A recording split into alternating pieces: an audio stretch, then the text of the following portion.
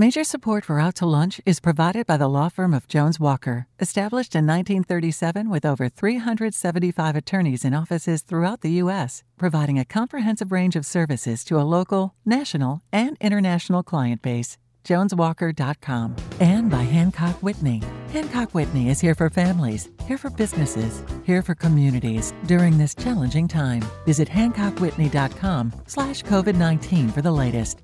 And by Short & Associates, legal recruiters in Louisiana and Texas. And by Peony on Magazine Street, exceptional women's and children's clothes and gifts.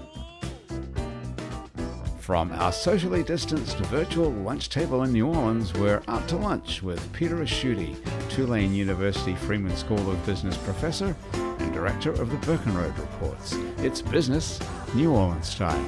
Hi, I'm Peter Asciutti. Welcome to Out to Lunch. If you live in New Orleans, you know how this goes. You're out one night having a few drinks when someone says, you know what would be a great idea?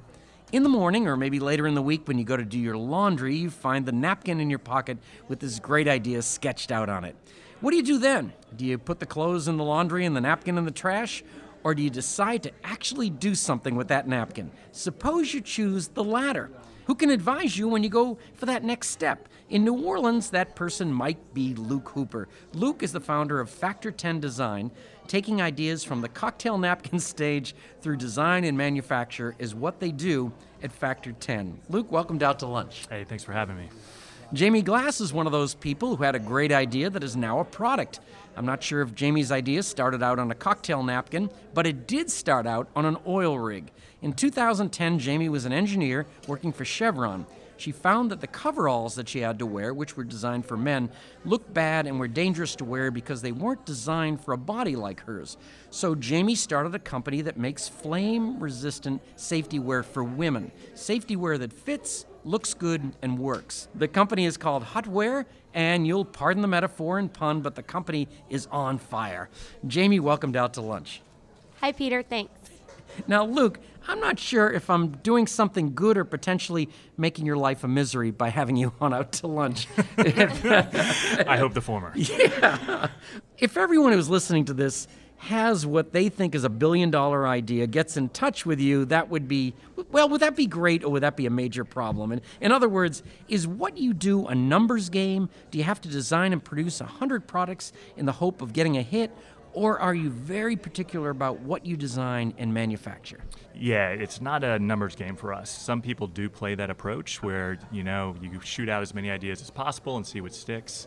We really base everything we do in research and analytics to a much deeper level than most businesses ever go to. So whenever we design a product, it all starts with an intensive market research phase. So that way we can define who is the target market, who is the target customer, what's the best price point, and is this really novel enough, and is there a pivot that we need to do ahead of time? So it's more about defining an interesting problem, and then once you define that interesting problem, and then you start to investigate the market, because one product doesn't build a business. So when we do it, we always like to say we build businesses because it's not the product, it's what's the business model, what's the next generation, how are you going to grow this into sustainable income rather than a one-hit wonder.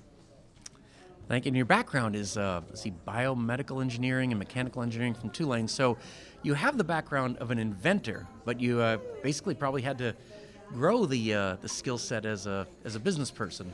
It's interesting. I grew up in a restaurant family, which is one of the hardest businesses to run. So I got to Banks don't want to lend to them. And yeah.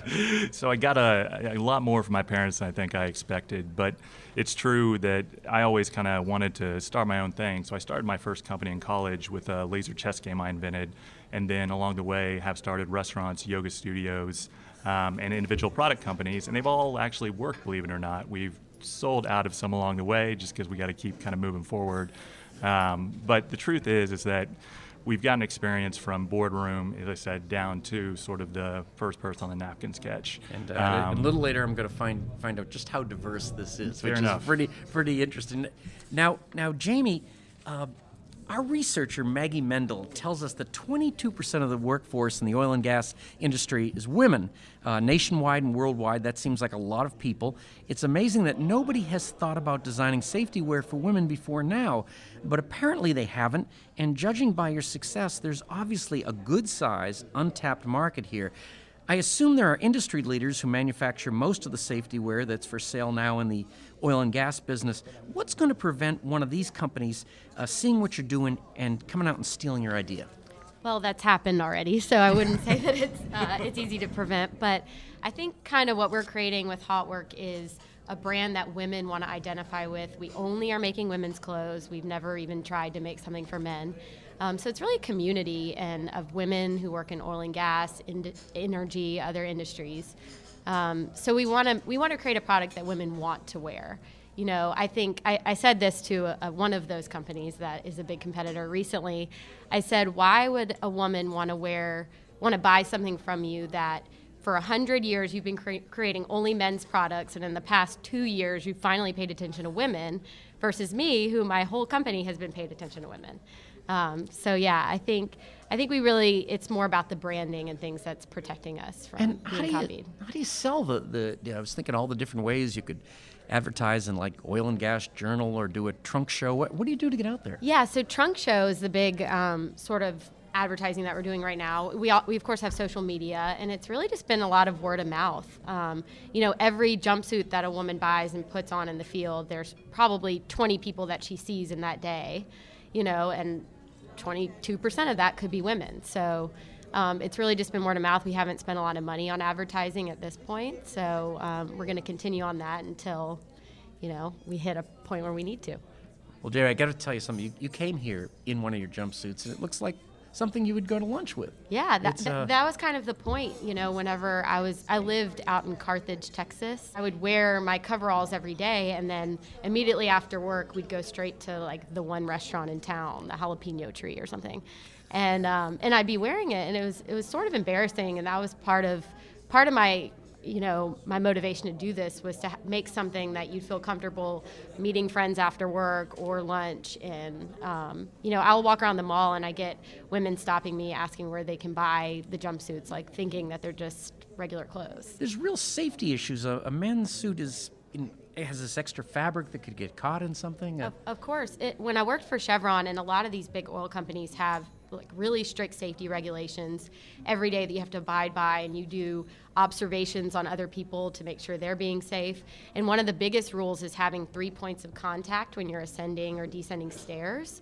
So 2 hands on the rails and then your feet as you're ascending. Well, you have something that the crotch is literally down to your knees, and like you could trip over the pants at any minute. So you're having to hold that up with one hand, and then you can only hold one hand on the rail, and automatically you're in violation. Yeah, you're in violation of all the regulation. Now, Luke, you've brought some products with you, and that's really where I wanted to get back. These have nothing to do with each other, basically. I don't know if anyone's brought this up to you, but it's you have a game which you were able to show us a little bit earlier. Very, very interesting. The thing that kind of got me over the top with these shoes, is there any way you can describe these shoes for us and what the function is? Yeah, you bet. So there was inspiration that came on this, honestly, about 7-8 years ago. But the kind of main thing on this is that there's been a push to try to come up with an automatic closing shoe. So Nike did a big Back to the Future kind of shoe that I said cost $700 with all kinds of micro motors. So this is beyond Velcro. I mean, this is beyond. And so what we kind of wanted to do was, shoelaces have been around a long time, and not necessarily because they're the best answer, which is what a lot of industries have.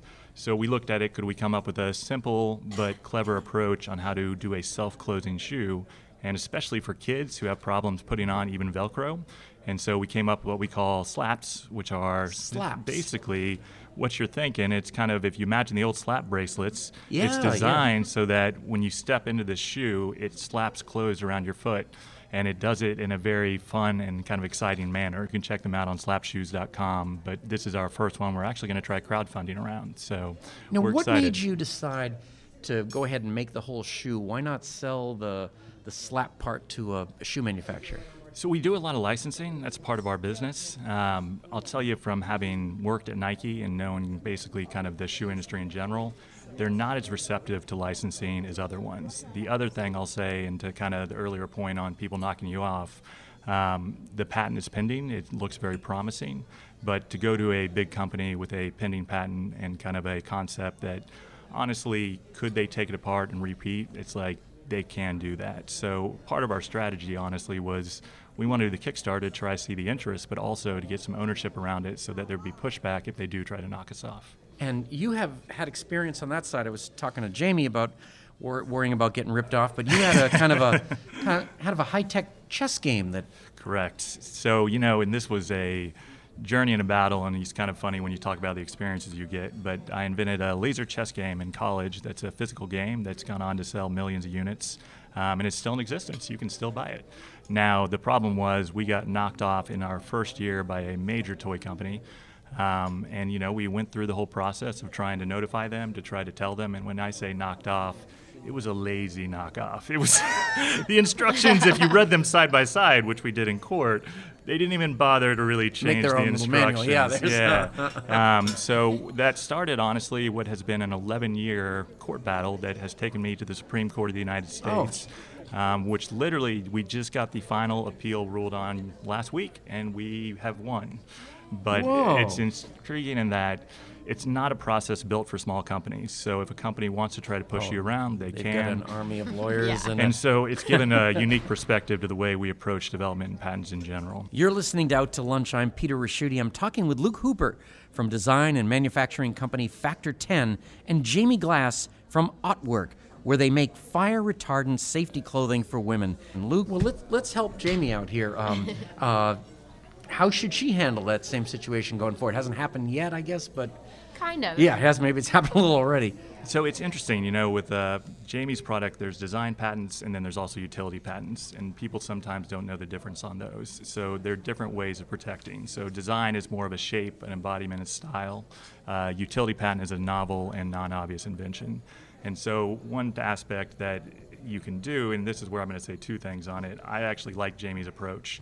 If you get too lost in the patents and you're not ready to go to battle, it's not really worth it. And so that's why a lot of products, we may even skip it, because if we're not going to defend it anyways, it'll prevent some people from getting in the market, but if someone wants to knock you off, they'll still knock you off. That said, I do want to caution in that one of the biggest things we run into with early stage inventors is they don't want to share their idea because they're afraid of someone knocking it off. And I'm always telling people, it's like, you need to share your idea. You need to get feedback. You need to improve it. And there aren't guys around the corner listening for your idea to try to knock it off. By the time you get where someone's knocking it off, it's because you've been successful. So it's a good problem at that point, but very rarely is it you've got a napkin sketch and some guy looks over your shoulder and all of a sudden it comes out. In fact, I don't know if that's ever happened. Now, Jamie, you've got some double issues here. You're also serving an industry that's incredibly cyclical. Yeah. So now you've been in the business a while. Are you still in it, or did you take time off to build this company? Or Well, I'm not in it right now working, but I did participate in probably one of the biggest downturns we've had, which we're just now coming out of right now. But that's really when I said, I need to build this company. I'm going to take my extra time to do it for that when it does come back up, because it is cyclical and we know it will. Then I'll be ready to hit the market. And I've really timed it kind of perfectly in that sense. I talked to the Saudis and had the price lowered. Thank you. This would help. Thank you. Thanks for making that phone call. But yeah, so I really started getting kind of down and dirty working on this back in probably 2015, 2016. And, everyone knows what was going on then. So right now, things are looking great, and people are willing to spend, almost $200 on a coverall. That's right. Is that what they cost? Yeah, they're close to $200. And the individual employee buys it. It's not assigned by the company? It varies by company. A lot of companies, some of the downstream plants around here that we all know are more strict around having like the safety group purchase them for the employees. But what I'm used to, which upstream oil and gas, like around Texas and things, the employee can buy it on their own. And chemical plants and all would be the same. Yeah, same exactly. Camp, right? Exactly. Beside being kind of a little bit difficult to pronounce, where did the name come from, or what was the origin? Where'd you start? Yeah, well, that actually is a story in itself. When I first thought of this idea, I was an intern. I mean, it was when I was given my first pair of coveralls, and they didn't fit at all. And I remember telling my mother, and I've also loved fashion my whole life. I always dressed kind of out of the box. So when I was given that, I thought, why doesn't this fit women? I mean, this is FRCs have been around for a long time. Why aren't people offering women's styles? FRC is? Yeah, flame-resistant clothing. Oh, okay. Yeah. I'll throw that around at the bar. Yeah, there you go. Yeah, try it. So I remember calling my mother up that night and telling her about it, and she said, you should call it Hot Stuff. And so, mind you, this is 2009, and I thought, wow, that's so clever. It's catchy. That's great. So that was actually the name of the company, and that still is the name of the legal entity. Okay. Hot Stuff Apparel. But we kind of started rolling with that, and we added safety wear at the end because hot stuff by itself can that was be maybe not in the Me taken for a couple Too things. Well, days, this was before Me Too days. Okay, yeah. all right. And then starting probably this year, 2018, was when I started sort of getting feedback from people like, maybe this isn't the best name for something for women in the workplace right now. And, at first, there's a little bit of like, oh, no, but it's just a cute Hot Stuff name, But then after, the COO of a big oil company who's a man says, I'm not comfortable, putting women in something Did called that happen? Hot Stuff. Yeah. Oh. We won't name that. Yeah, company, we won't name that. But there's after that happens, you really start thinking about it, and then I started asking around and playing around. I have a group of women that I'm kind of connected with in the industry, probably 150 women that I've been friends with from working and things. And I messaged them all and I said, hey, what do y'all think of hot work as a play on hot work, which is like welding and things. And they said, yeah, change it. So this is like a kind of an oversized advisory group. Yeah, exactly. We should all I use have them for a one lot of of those. things. Now, Jamie and Luke, this is the part of the show we call your brother-in-law. It's you're sitting in your office getting some work done when your phone rings. It's your brother-in-law. He usually calls when he's inviting you over to poker night, but this time it's different. This time he has a business proposition. Jamie, your brother-in-law says women need more than just protective outer clothing. You can't just wear any old bra and panties when you're out on the rig. Like your outerwear, women need lingerie that reflects both fashion and the functionality that provides the correct support and comfort. Your brother-in-law suggests he join the company and head up the lingerie division, which he wants to call Hot Hottie. What do you tell him? Well, no. I do tell him that's not a bad idea.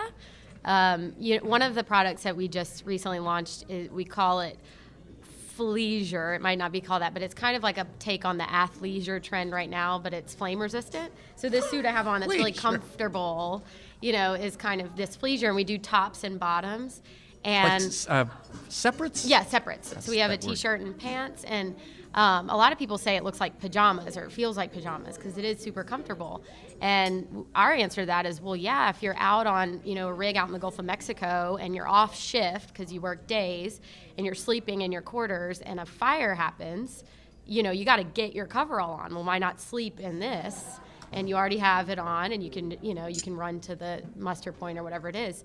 So yeah, why not have bra and panties too? That who knows what you want to sleep in? But absolutely, lingerie. Yeah, lingerie. Let's do it. Hey, but I would not want my brother-in-law to edit, and I don't want to call it Hot Toddy. Yeah, that has to go too. There's now, Luke, your brother-in-law has a great idea for a new product.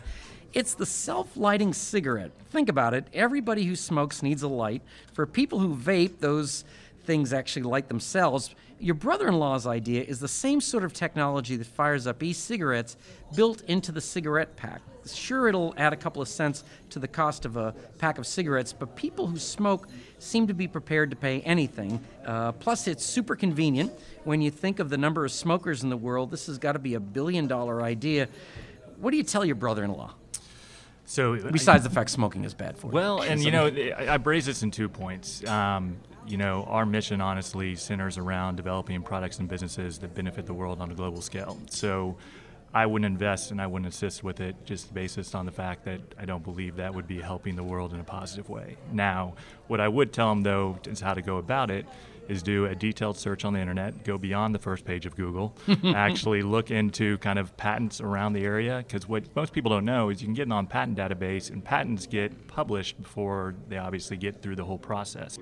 Is there one piece of advice you'd like to give somebody who comes to you with an idea? It's that these days you can really do so much more than you ever could. So the fact is that if you have an idea, hiring an expert is a good thing at a certain point, but you can start to prototype, you can hire freelancers online, you can get so much advice online, you can learn, and essentially now more than ever, even through crowdfunding and other means, you can do it. Now, it takes a lot of work, it takes a lot of passion, it takes dedication, and you really got to think through that commitment, but it's more possible than ever, and I encourage people that if you have an idea, even if it doesn't turn out to be the right one, because your first idea never usually is, keep thinking, because eventually you will hit one because there's opportunity everywhere. Of all the superpowers you could have, there's nothing quite as powerful as a great idea. Everything from democracy to the toothpick started out as just an idea. People with great ideas and the ability to turn those ideas into real things are not the sole province of Silicon Valley. We have our fair share of talented creators and manufacturers right here in New Orleans. Jamie and Luke, you are ample proof of that. It's been great to meet you, and thank you both for taking the time today to join me on Out to Lunch. Thanks, it's been a pleasure. My guests on Out to Lunch today have been Luke Hooper, founder of Factor 10 Design, and Jamie Glass, founder and owner of Otwork. You can find out more about Luke's designs and products and Jamie's protective clothing by following the links on our website, itsneworleans.com. The producer of our show is Grant Morris, our technical producer is Eric Merle, and our researcher is Maggie Mendel. You can listen to the show and to past episodes of Out to Lunch wherever you get podcasts and at itsneworleans.com. If you want to know what we look like, you can find photos from this show on itsneworleans.com and It's New Orleans Facebook page. These photos were taken today by Jill LaFleur. You can find more of Jill's photos at lafleurphoto.com. Out to Lunch is a production of INO Broadcasting for itsneworleans.com and WWNO 89.9 FM. I'm Peter Ricchiuti. Thanks for joining me. I look forward to meeting you again next week around the table here at Commander's Palace for more business, New Orleans style, on Out to Lunch. Major support for Out to Lunch is provided by the law firm of Jones Walker, established in 1937 with over 375 attorneys in offices throughout the U.S., providing a comprehensive range of services to a local, national, and international client base. JonesWalker.com. And by Hancock Whitney. Hancock Whitney is here for families, here for businesses, here for communities during this challenging time. Visit HancockWhitney.com/COVID-19 for the latest. And by Shorten Associates, legal recruiters in Louisiana and Texas. And by Peony on Magazine Street, exceptional women's and children's clothes and gifts. And by Basics Swim and Gym and Basics Underneath Fine Lingerie. And by the It's New Orleans Happy Hour podcast. Mitchell Foreman wrote and performs all the music on Out to Lunch. You can hear Mitchell's music anywhere great jazz is sold or streamed, and at mitchellforeman.com.